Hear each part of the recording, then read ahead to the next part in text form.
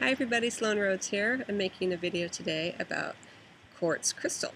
So here I have a beautiful crystal ball, and this one has little inclusions and prisms in it, which is super helpful if you are using the ball for scrying or divination purposes, because it does help activate the imagination and allows you to enter into sort of a meditative trance-like state as you gaze upon the inclusions and unlock and let go of that linear logical mind, which can prevent you from really accessing your intuition in the higher spiritual realms. So, plus the round shape throws energy around equally, which is really nice to have in your home. So even if you don't use it for divination or scrying purposes, it's nice just to have it in your home in general.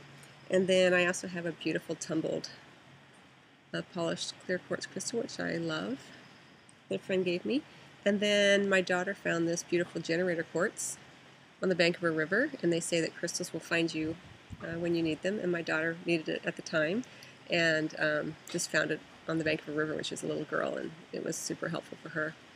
And this particular shape, the generator quartz, is great for amplifying energies of other crystals as well, so you can use it on your altar or put other stones around it to help amplify that energy. Quartz crystal, it's been called the witch's mirror because people traditionally through the ages have used it for scrying purposes and divination. But it really is all about the intention of the user. So just having a crystal ball doesn't mean that you can suddenly see into the future or into the past or however you want to consider time. But it is important to develop a relationship with all of your crystals. And for the highest good of all, really.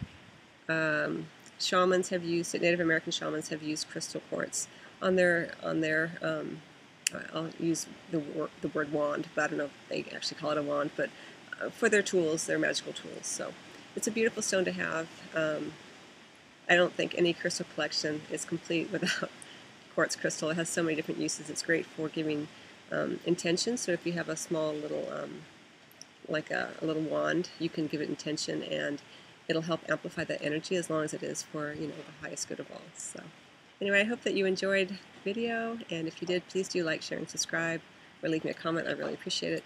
And in the meantime, I wish you well on your journey.